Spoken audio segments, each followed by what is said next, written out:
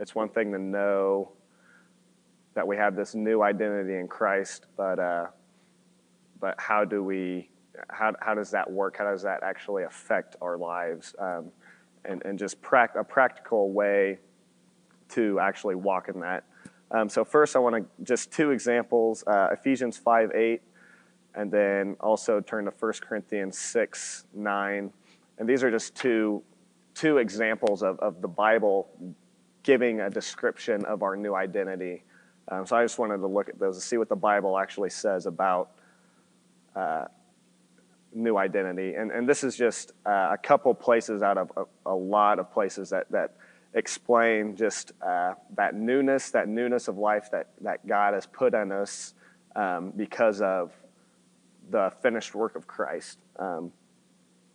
So Ephesians 5:8.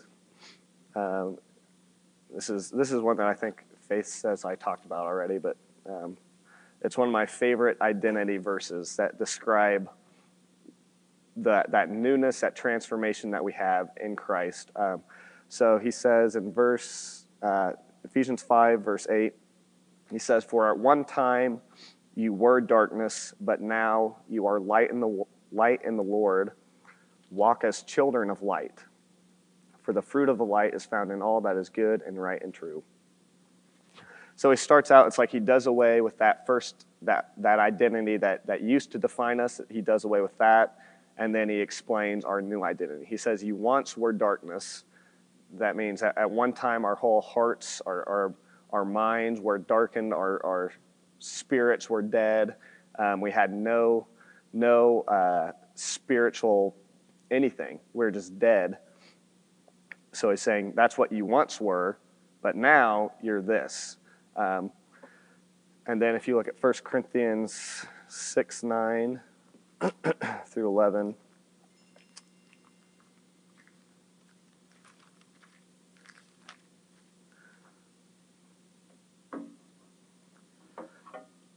So Paul's talking to the Corinthians. He says, "Do you not know that the unrighteous will not inherit the kingdom of God? Do not be deceived. Neither the sexually immoral, nor idolaters, nor adulterers, nor men who practice homosexuality, nor thieves, nor the greedy, nor drunkards, nor revelers, revilers, nor swindlers will inherit the kingdom of God." And then he says this. He says, "And such were some of you, but you were washed, you were sanctified, you were justified in the name of the Lord Jesus Christ and by the Spirit of our God." So again, you see Paul saying, this is what you were. He's saying you were he lists all these sins. And he says these sins, these sinful attitudes and desires and mindsets are what used to define you. But now that no longer defines who you are. But now what defines who you are is you're washed, sanctified, justified. And I was talking to Faith about this the other day. It was like in the morning when we were talking. And I just thought of this verse, and so I just kind of challenged us. I said, today, I read this, and I said, let's just, how often do we spend our day thinking of ourselves as being washed, sanctified, and justified? I feel like most of the time I go throughout the day just kind of subconsciously almost considering myself to be in this old identity. Paul talks about this old identity he says, you were once darkness, but now you're light. And he's saying you were once adulterers and idolaters, and pretty much you were once sinners, but now you're not. And I think so often we can even subconsciously, without realizing it, just in our own mindsets, we just kind of consider ourselves to still be sinful people that God is just kind of putting up with by his grace. We don't really think of ourselves as being washed and sanctified and justified. So I just challenged me and Faith that day that we would, by faith, just walk out that day thinking of ourselves as what God says we are. So those are just two examples of identity. And that all has to do with, that's not just something that we are on our own. All that is because of Jesus Christ. It's because of his finished work. That's just part of the package that we get when Jesus died for us. He didn't just give us forgiveness of sins and freedom out of hell. He gave us a completely new identity, and that's the gospel. The gospel is the good news, and so sometimes I think we limit it to just that very first part, that he gets us freedom from the penalty of sin. But that's just like a small little part of the great, awesome fullness of what Christ has done for us. And I think this is a huge part of it, just that new identity. And so again, this isn't just positive thinking. This isn't just try to believe that you're just this good, awesome person. That's kind of a new age type idea, that you just kind of believe that you're something, believe that you can do anything. And that's not what this is. This is based on the facts of what we actually have in Christ. This is a spiritual reality that when we trust in Christ, by God's Spirit, he puts inside of us Christ. Jesus is now inside us, and everything that Jesus is inside of us. That's a spiritual reality. It's not positive thinking. It's not whatever you'd call that. It's just simply knowing what is true and believing it. So why is this important? Why does this even matter? I think that there's a divine order laid out in the New Testament to having victory, walking in victory over sin, over discouragement, over guilt, condemnation, all these things that define that Adam nature in us, that the fallen Adam part of us that is separated from God. We all have that part of us, that old man, the flesh. And I think the Bible lays out a way to walk in victory over that, to put that old self to death. And I think there's an order to that. And I think so often what we do is we'll start out our day saying, okay, I have this whole day, I have struggles before me, I have possible temptations, I have fears, I have whatever. I need to start fighting against those right now. I need to get into battle right now and fight against those things. And there's some truth to that, but I think there's a first step that we're missing. And I think this is the first step that we need to rest first. We first need to know who we are, and then we get into the battle, if that makes sense. So if you see in Ephesians, like we just read, Paul says, he first says, this is the order all throughout the New Testament. He says, you are children of light, so walk in the light. He doesn't say walk in the light and try to be children of light. He says, first, know, get in your mind, believe that you are a child of light, and then walk in the light. And if you try to do it the other way around, it's not going to work. And you're going to struggle. You're going to wonder why it's so hard. You're going to wonder why it's not working out. And it's because we gotta rest in Christ. We got to rest in who we are first, and then we walk in victory. We got to fight from the place of resting in Christ. And this is something that I know Sam teaches all the time, and we all know, but I think we forget. We forget constantly, and Paul says in Colossians that just the same way that you receive Christ as Lord, so walk in him. And I think we receive that. We receive his grace, but then we kind of stray from it, and we start sourcing them from our own strength. So I think this is important. Knowing our identity is important because of that order, that Paul lays out that order, that we must first know our identity in Christ, and then we can walk in victory. I think it's also important because I think that we are what we believe. That phrase that says you are what you eat. I think we are what we believe. I think if we live our lives thinking, meditating, and considering ourselves to be slaves and strugglers, I'm just a struggling sinner. I'm just a weak, helpless, dirty man that thank God he's gracious, he's forgiven me, but I'm still just this weak, helpless sinner. If we think that way, I think we're going to feel that way. We're gonna relate to God that way. We're going to relate to other people that way. And our desires are going to line up with who we're thinking we are. So if I'm thinking and considering myself to be a slave, I'm going to act and think and feel and behave like a slave. But if we start by faith, looking at Jesus, looking at who he is, looking at what he's accomplished and freely given to us, and I start to know my identity in Christ, and I believe that I'm a son, I'm going to think like a son, I'm going to feel like a son, I'm going to desire like a son.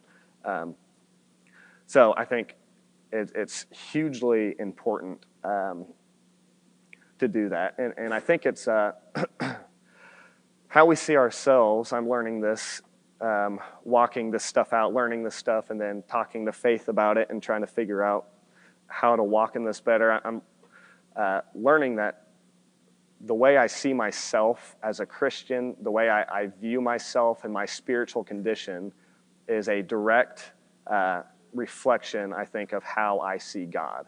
So if I'm seeing myself as guilty, condemned, and weak, and just a struggling sinner, or put in there whatever faulty thinking, that whatever false view of yourself you carry, put that in there. And those thoughts, I think, are a reflection of how I see God. So when I'm thinking that I'm just a condemned, guilty, whatever person, just a struggling sinner who just has to try to get by in this life and try not to sin, whatever, that's showing me that I'm not really seeing God accurately. I'm not really seeing him as my Father. I'm not really seeing him as the one who that became a man and died and freely gave himself for me. Because when I see him like that, when I see him as my Father, when I'm seeing him as a God who loves me, truly loves me, then I think it's easy for us to think of ourselves as sons and to think of ourselves as washed and sanctified. But when we're seeing God wrong, it's really easy to think of ourselves in a wrong way. This is probably kind of deep, almost psychological stuff, but I just encourage you to just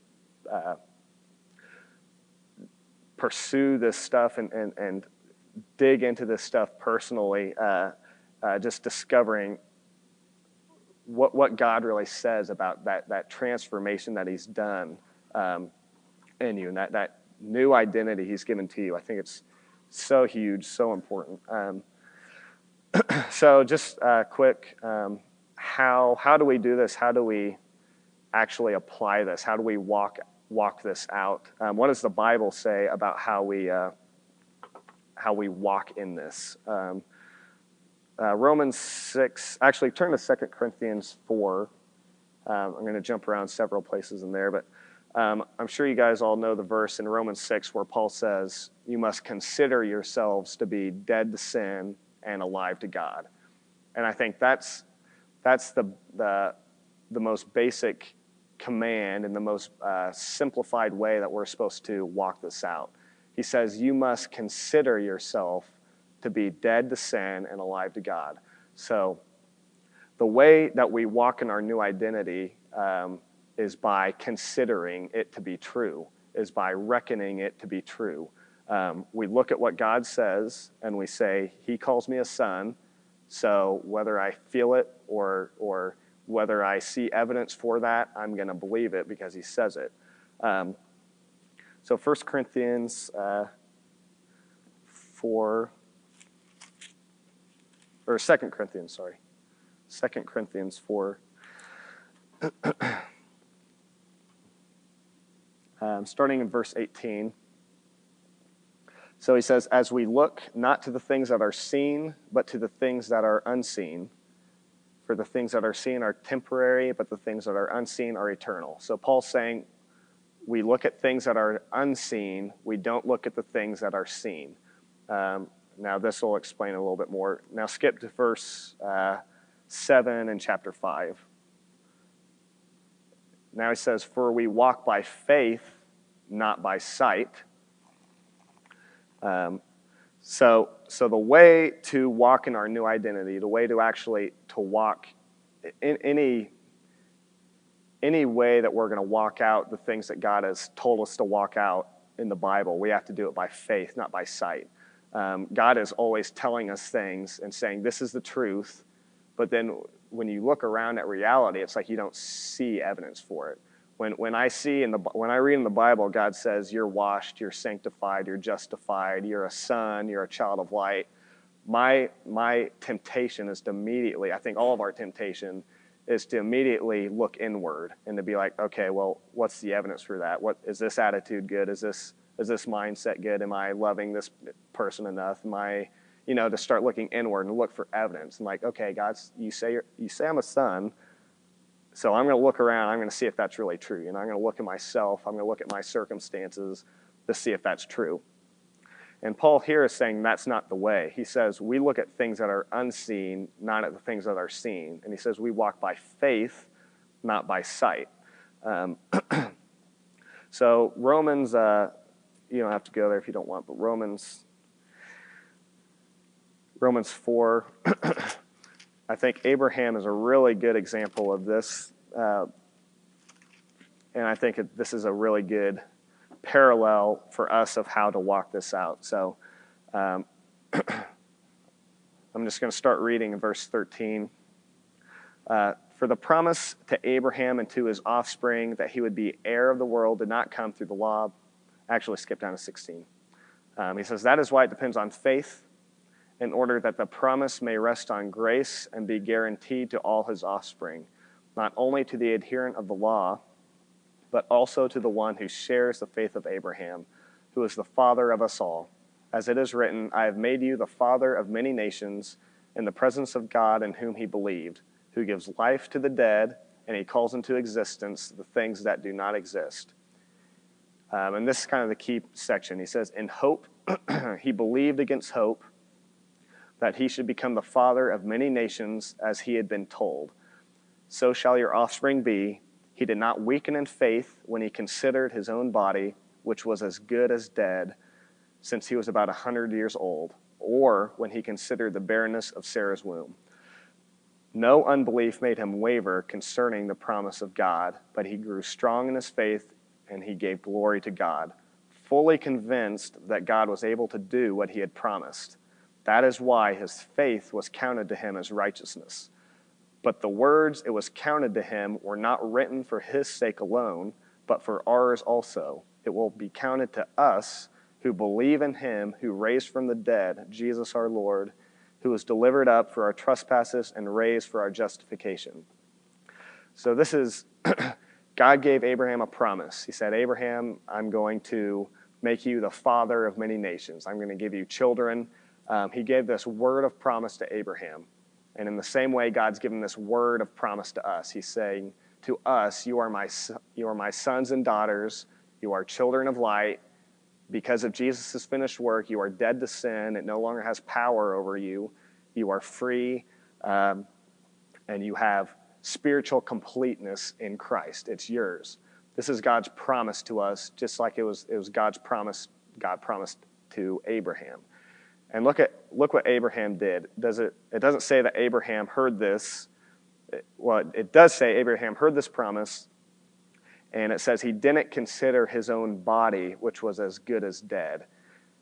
And I think that's exactly what I was talking about earlier, is exactly what we can do when we hear these promises and doubt arises in our hearts, and we start to consider the situation. We start to consider our own merit, our own abilities, and we say, again, God says, I'm a son. We look inwardly, and we start to consider our own hearts. We say, well, I don't really act like a son. I don't really think like a son. I don't really behave like a son, so I don't really think I am a son, or I don't really feel like it. And this says that's the exact opposite thing that Abraham did, and that's the exact opposite thing that we need to do. This says that Abraham knew that his body was as good as dead. God was telling him something, giving him a promise that was just absolutely impossible. There was no physical way that was going to happen. And Abraham could have looked at that. He could have looked at his own wife. It says her womb was dead, and his own body was dead. He could have looked at that and be like, God, you're giving me this promise, but this is just the situation, the circumstances are already impossible for that to be true. How can I believe that? But this says that Abraham didn't do that. Instead, he simply believed what God had said because God is faithful, and Abraham knew that God is faithful. Abraham believed that God cannot lie, so if God says something, if God said something about him, he knew that was true, even though the whole situation, all the evidence said the exact opposite. So Abraham did, I think, what Paul was saying to do in 2 Corinthians, where Abraham was looking at the things that he could not see. He was looking at the things that he did not see.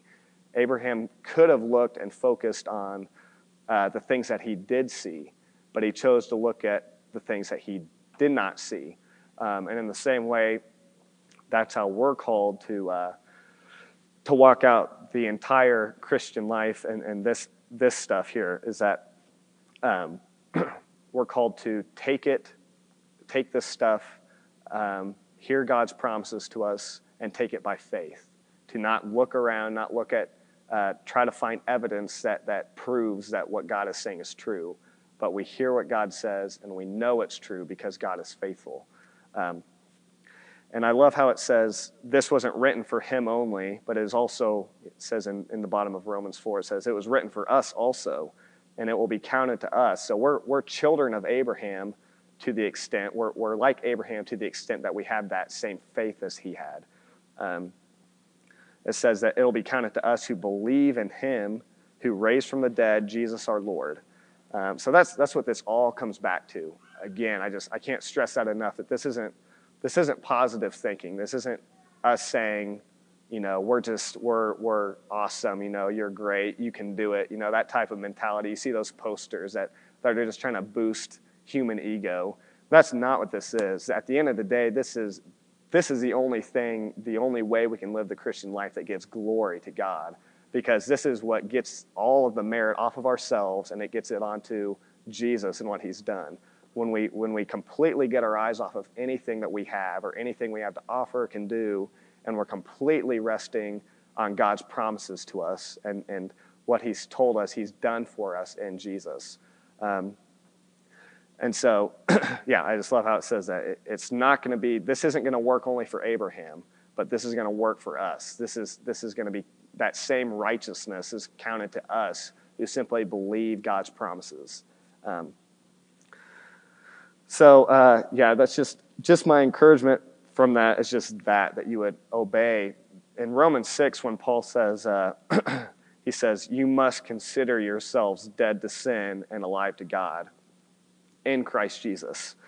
That's a commandment that we can obey or we can disobey throughout the day. I think it's disobedience and it's insulting to God and Jesus when we're living out the day considering ourselves to be alive to sin, and we consider ourselves to be slaves. In our mind, we're caring about ourselves as if we are still slaves. We're still powerless. We're still guilty. And some of us, it's not like it's always that full, and it's just like we're just living in this constant state of that. But I think all of us have little pieces of that and little moments of that and little periods of those moments.